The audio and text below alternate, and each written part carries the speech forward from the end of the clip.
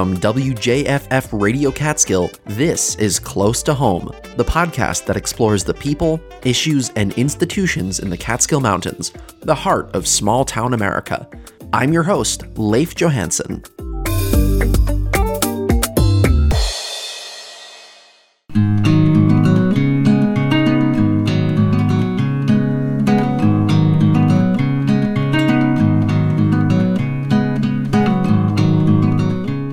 Hey, thanks for tuning in. This has been another year where public health has been at the forefront of our thoughts. Following last week's episode on mental health, I thought we'd take this episode as an opportunity to talk about where Sullivan County is at in terms of our physical well-being. We've spoken previously on this program about problems with our community's health, and how we continue to rank extremely poorly across most health metrics in New York State.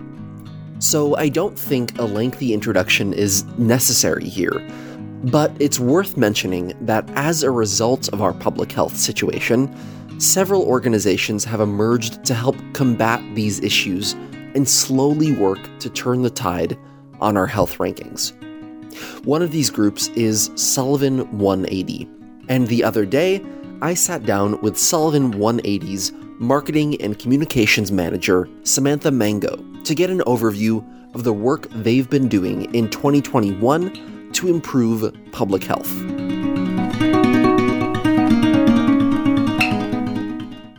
Oh, we've done so much this year. It's been a wild year. Our biggest accomplishment, we have our flagship program, Empowering a Healthier Generation. So that really kicked off this year because in 2020, the schools were inundated with COVID. So we weren't able to make a big push in that program, but we were able to make a lot of connections and a lot of headways in all of the school districts this year. So Empowering a Healthier Generation program, you can learn more about the program as a whole on our website, www.sullivan180.org. But just briefly, we have offered small preparation phase grants to the schools. And currently 23 out of 24 school buildings, so not just the school districts, 23 out of 24 school buildings across Sullivan County have Healthier Generation advisors in their buildings, and they're currently working on their implementation grants. So many projects across all of the schools in Sullivan County are doing wellness projects, which is really exciting. In 2021, we launched a new initiative. Our grants manager also took on the role of mental health programs, Jenny Sanchez. So Jenny is a trainer in QPR. QPR stands for Question, Persuade, Refer, all having to do with suicide prevention. So within her QPR trainings, she teaches others to learn these signs of suicide in friends, loved ones, coworkers, students. Suicide prevention is really critical to Sullivan County. We have the highest rate of suicide in the Hudson Valley, and we've had the highest rate for a decade. So this past year, Jenny has trained over 200 QPR gatekeepers who are now certified in suicide prevention. We've also had hundreds of volunteer and staff hours where we have worked pop-up food pantries across several towns throughout the county, Monticello, Fallsburg, Woodridge, Liberty. We've also been working the Sullivan County vaccination pods across the county, helping register people. I know our intern, Sam Dorn, is actually a vaccinator, so she's been giving shots out. Speaking of Sam Dorn, she was running the OFA on Wheels program. That's Office for the Aging through Sullivan County Office for the Aging. So we being the group of partners that came together, BOCES, Office for the Aging, Rolling V, who donated the bus. It's a bus that was developed last year to help provide mobile workspaces for students who didn't have internet access. So as summer came and school was out and the bus was no longer needed, we decided to still take the bus on the road and use it for Office for the Aging services. So Office for the Aging has an office in Monticello. Our county is so big and transportation is sometimes an issue for people. We are taking the services directly to the residents. So we went to 8 locations across the county, and we offered a variety of services. Sam Dorn was doing blood pressure tests and pre-diabetes screenings. Sullivan County Public Health came to give vaccines to seniors who needed them. And we were able to connect with over 100 seniors, which was amazing. We launched, we have a community resource guide. So we decided we would print those. We've had digital copies up on our website, and we really updated it, revamped it, and printed them hard copy in January. And since January, we have distributed 35,000 hard copies of the community resource guide. And we've been asked for them several times from places like the Ambulance Corps and Garnet Health Urgent Care doctor's offices, government center, food pantries.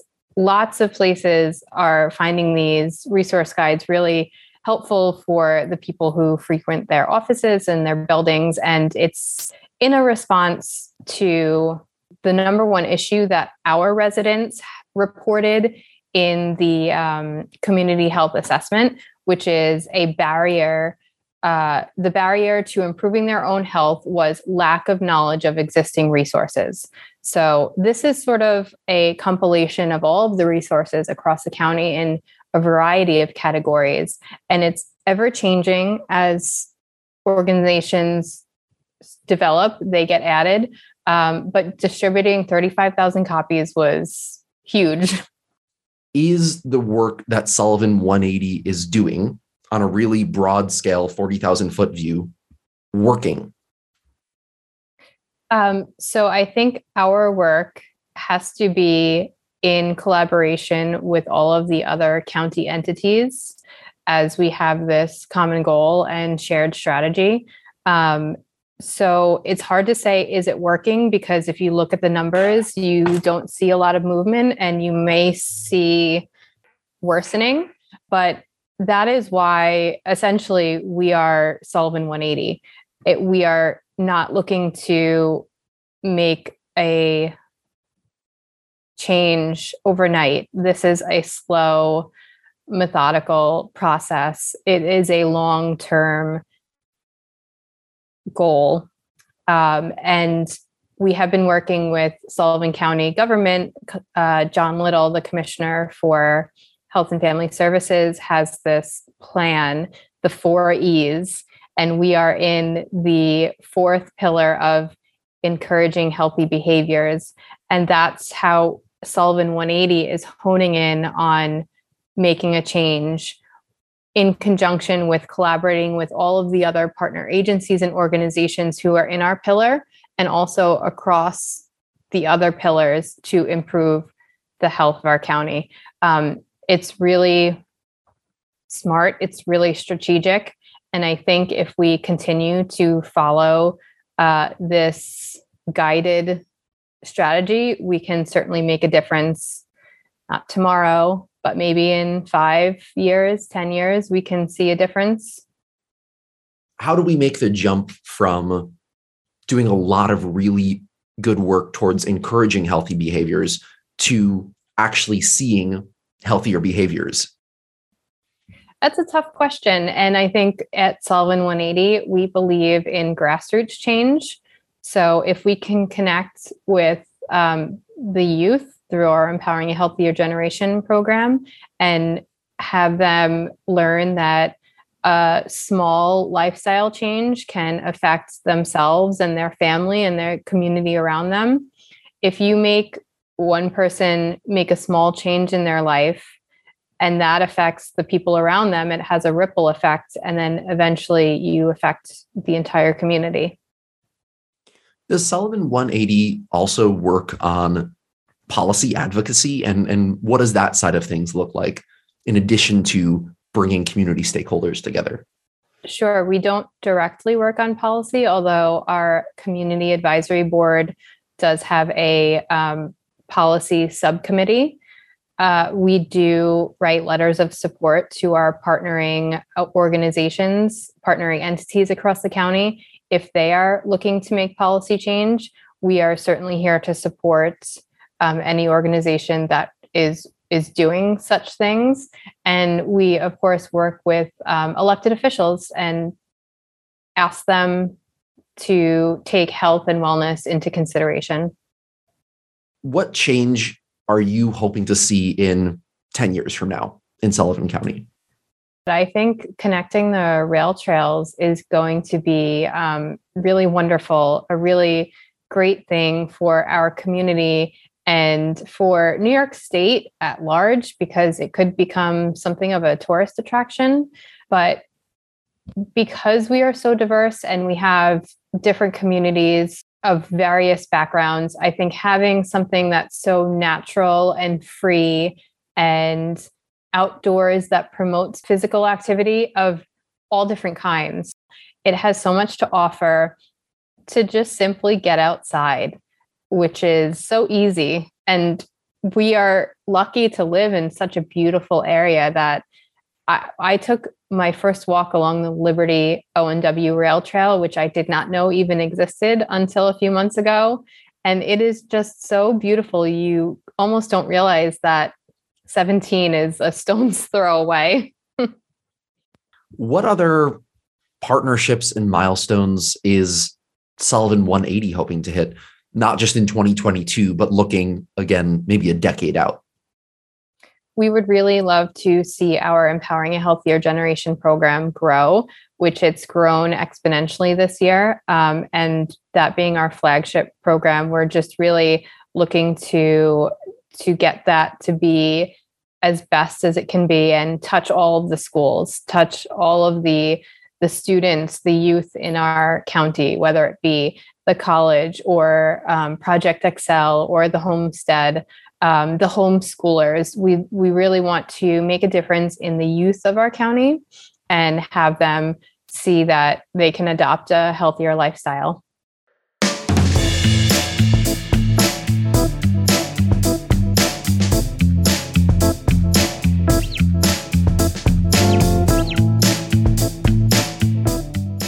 Sullivan 180 is taking a multifaceted approach to improving local health, with a particular focus on improving health communication and aligning community stakeholders to help tackle our poor health on multiple fronts. But that conversation with Samantha got me thinking, why is our public health situation so bad in the first place? How did we get to this point? So to find out more, I got on the phone with Dr. Bruce Elswig.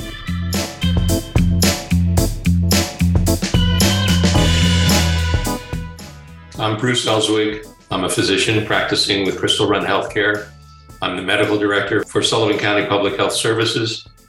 I'm the chairman of the Public Health Advisory Board, and also I'm on the board, the professional advisory board for Sullivan 180.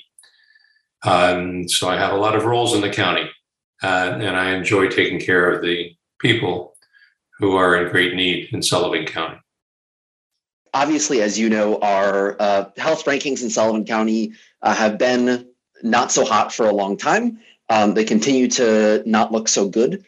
Sullivan County historically was a place where people would come up from the city to be healed from tuberculosis and any other range of diseases that they were getting in the city.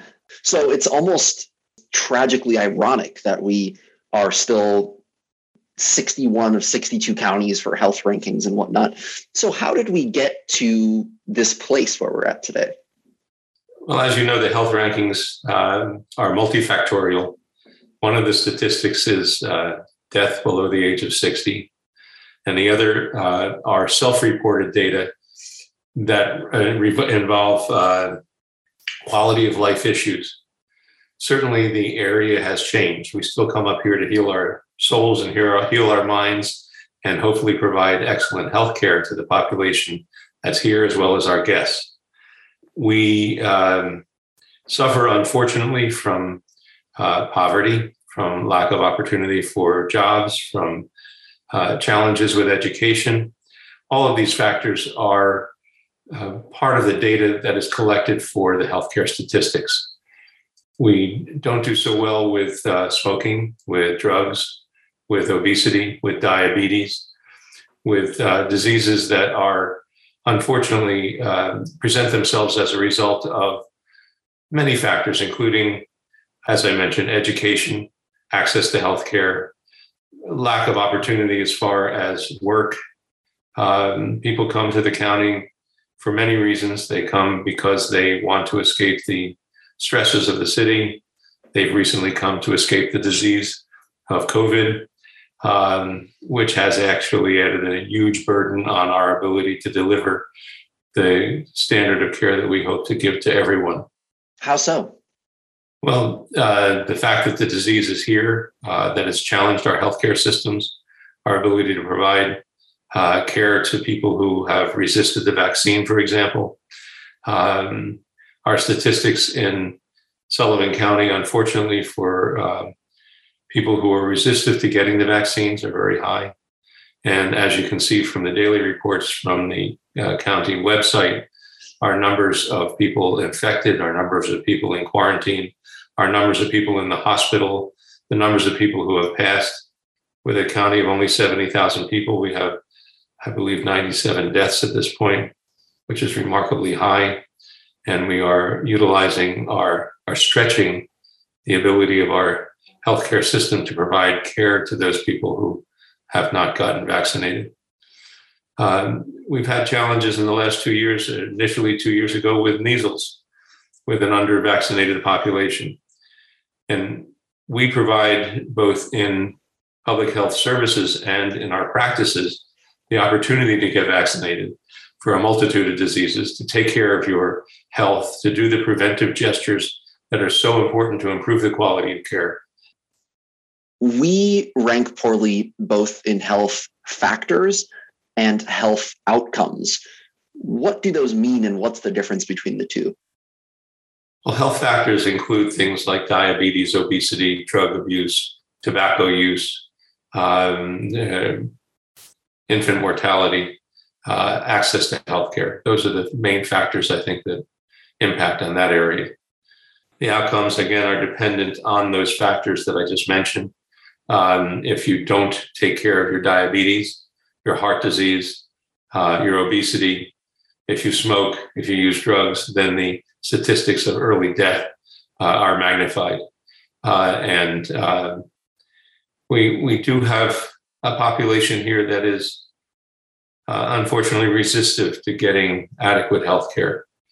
And that, again, is multifactorial. That has to do with politics. It has to do with so many other factors that people have gravitated to our county to escape, as well as to provide for a beautiful environment. So in the most recent Mid-Hudson Regional Community Health Assessment, more than 20% of Sullivan County residents who were surveyed in this health assessment reported that they did not receive medical care in the past year as a result of cost as the main factor. But for the other counties in that Mid-Hudson region, none of the other ones were above 15%. We were over 20. Most were closer to 10 to 12% not receiving adequate healthcare as a result of costs. Do you see healthcare as a right? And how do we improve access to healthcare for low-income communities? I do see healthcare as a right. I see that we have opportunities. I think some of the opportunities that we have, especially in New York, which has been ahead of the curve as far as providing insurance products for people that are underserved, certainly not undeserved, but underserved. We have political hot potatoes in Washington right now, with the opportunity to improve access to healthcare, to improve housing, to improve all of the factors that contribute to that to answer that question that you raised. And I hope and I pray that we have a more aggressive approach to providing care for the underserved population. As far as cost, there are many portals for access to healthcare, both in private practices, in large group practices, and Sun River Healthcare, for example, which is a federally qualified health center. The problem may also rest in the ability to be transported to these opportunities. So cost is a barrier, but with improved insurance products, with a better access to, for example, the Affordable Care System, we should not have this resistance. Some people are resistant to applying or don't know how to apply or don't have access because they don't have broadband to get access to the healthcare that would be provided for them at little or no cost. So again, that's not just a straightforward access because of cost restriction. It's also access because people don't have the ability to register to get the cost savings that would be provided by the systems we now have in place. And hopefully with new federal assistance, we'll be able to provide more care to more people and easier access. Do you see cost as less of a legitimate factor towards not receiving healthcare than, it sounds like you're saying, information or something like transportation? Information and transportation are factors. Cost certainly is a factor, but if we have the ability to provide products, insurance products, affordable healthcare, activity that's supported by both by the state and by the federal government, hopefully cost becomes less of a barrier. But barriers are multifactorial. So I know that we are working on a public transportation program in Sullivan County in the last couple of years. We have the Move Sullivan program, yes, which is groundbreaking, and I hope to see that other interventions like that continue to develop. But how do we improve the information pipeline there? Because to me, it seems like you can lead a horse to water, but you can't make them drink it. So, we have with the internet, assuming one has broadband access, and obviously not everyone does, all the information in the world is at our fingertips, probably including information regarding how we can access affordable healthcare. So, how do we bridge that gap? Public health has a great role in bridging that gap, as does Sullivan 180. And the outreach that we have with practices, particularly with the federally funded healthcare system that exists in Sullivan County. We do have tools, but unfortunately we face in some areas resistance to even wanting to access this care.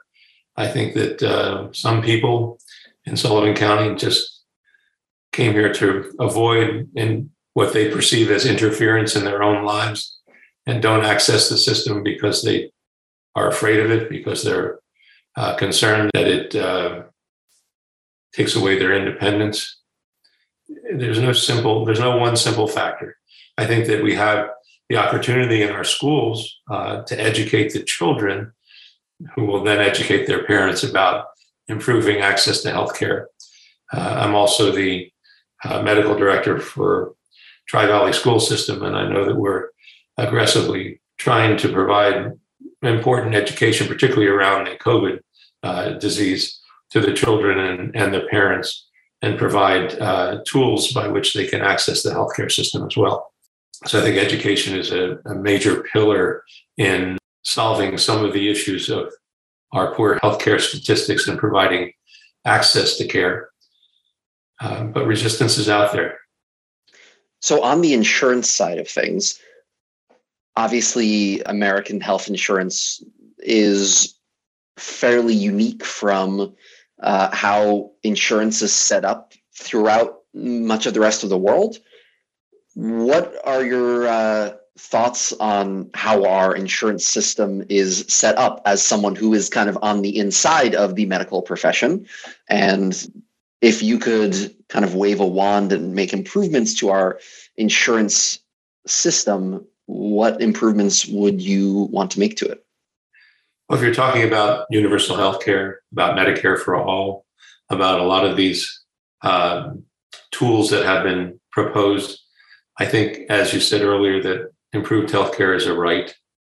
I think that access to care without barriers is important. I think that we need to be socially responsible as a country and provide for a system that has few, if any, barriers to getting healthcare that's of high quality.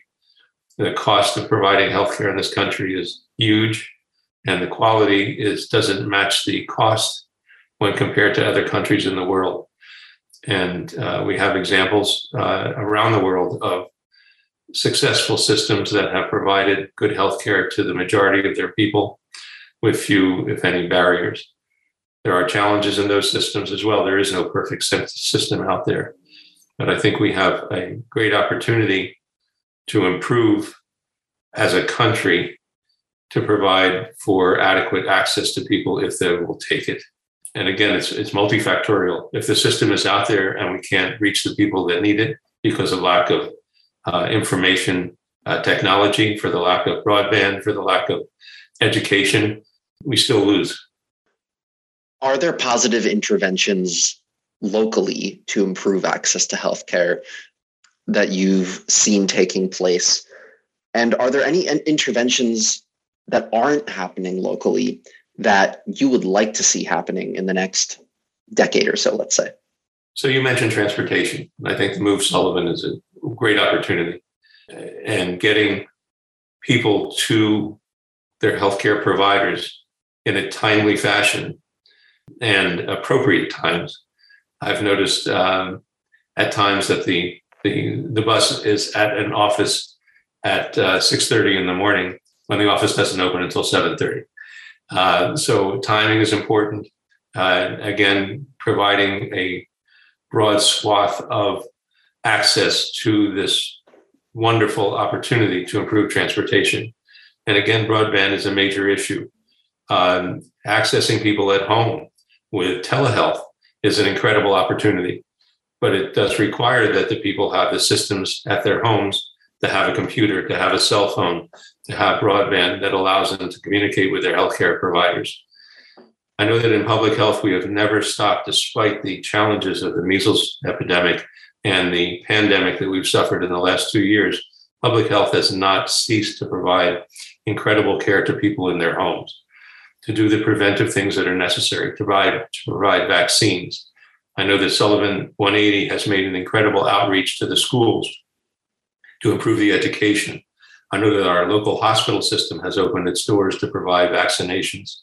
We've made a great deal of effort, but as you know, there has been an incredible, unfortunate distraction in the last 2 years with COVID, and that will continue for a long time.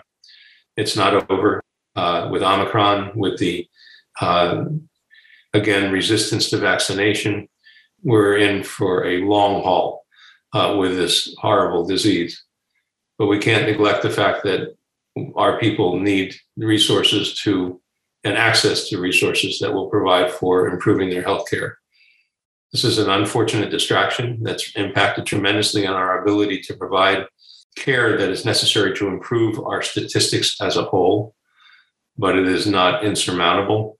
And as I mentioned, our organizations that are partnered in the Valley and the county rather have not neglected the important aspect of providing adequate health care in general to the population. So as you mentioned earlier, we also have, in addition to poor health factors and outcomes and whatnot, we also have a high mortality rate in our community as well. Do you see the interventions to improve our mortality rate differing in any way from interventions to improve the overall health of the community? And if so, how? I think they're paired. I think they're intimately involved with each other.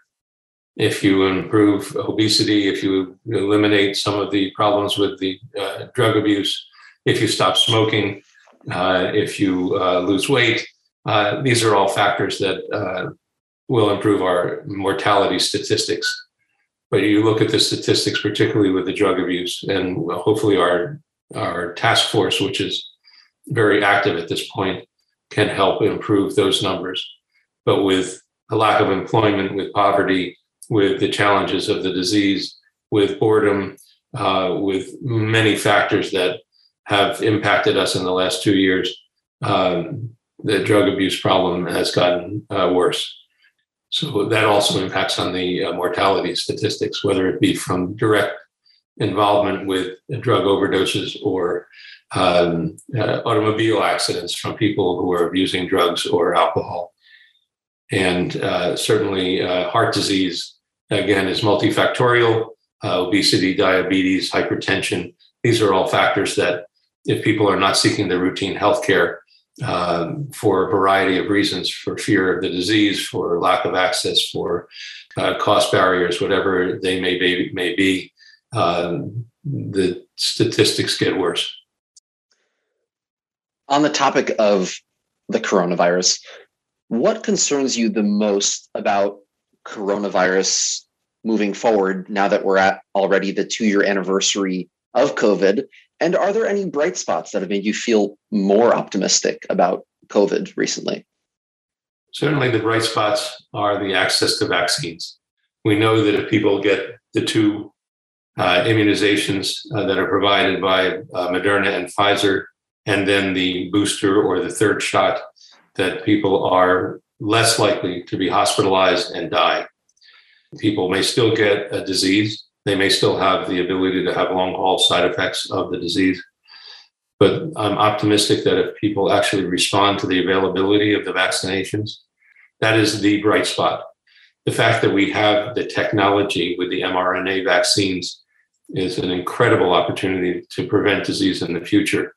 And the way that we've been able to access it in such a robust fashion is very important.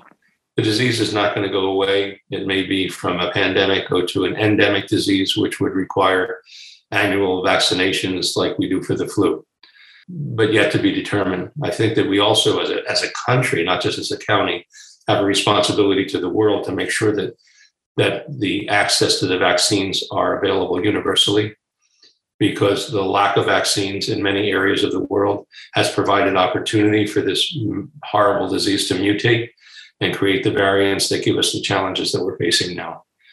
I unfortunately see a great deal of resistance remaining in our county to getting the vaccination. I think it's unfortunate that people believe in what they read or hear on the internet rather than listening to their clinicians or listening to the scientists that actually have validity in the access and the availability to the vaccine. And it's a wonderful opportunity to get the vaccine. Our numbers are not great in Sullivan County.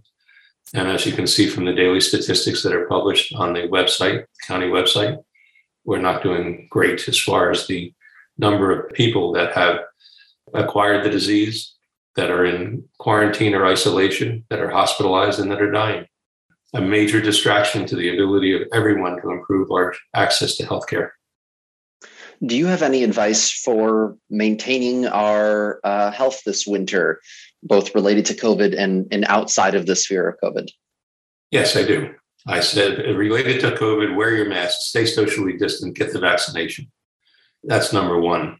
I think that we do have availability of our clinicians to provide the preventive gestures that are so important for people to improve their health: colonoscopy, mammography, blood tests, maintaining their control of their high blood pressure, controlling their heart disease, controlling their diabetes.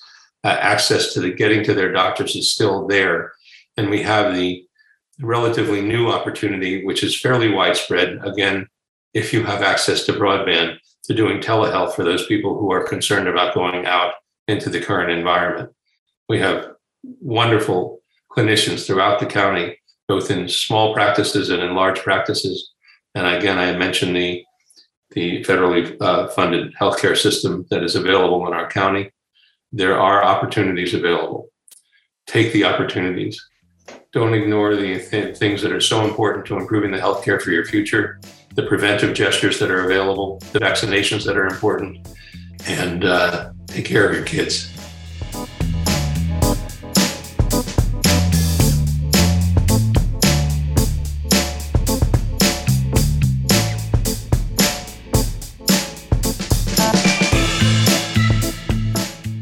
I recorded that interview with Bruce Elswig about a week and a half before releasing this episode, and since then, our COVID cases in Sullivan County and around much of New York State have jumped to record-breaking levels as the Omicron variant continues to spread. And it's probably going to get worse following holiday festivities and gatherings. So get vaccinated, stay positive, test negative, and wear those masks. And hey, it's getting cold enough now that our masks also double as face warmers, so we've got that going for us. Thanks again to Samantha Mango and Dr. Bruce Elswig for taking the time to chat on this episode. And as always, thank you for listening. I'm Leif Johansson, and this is Close to Home, a podcast from WJFF Radio Catskill. Have a great week.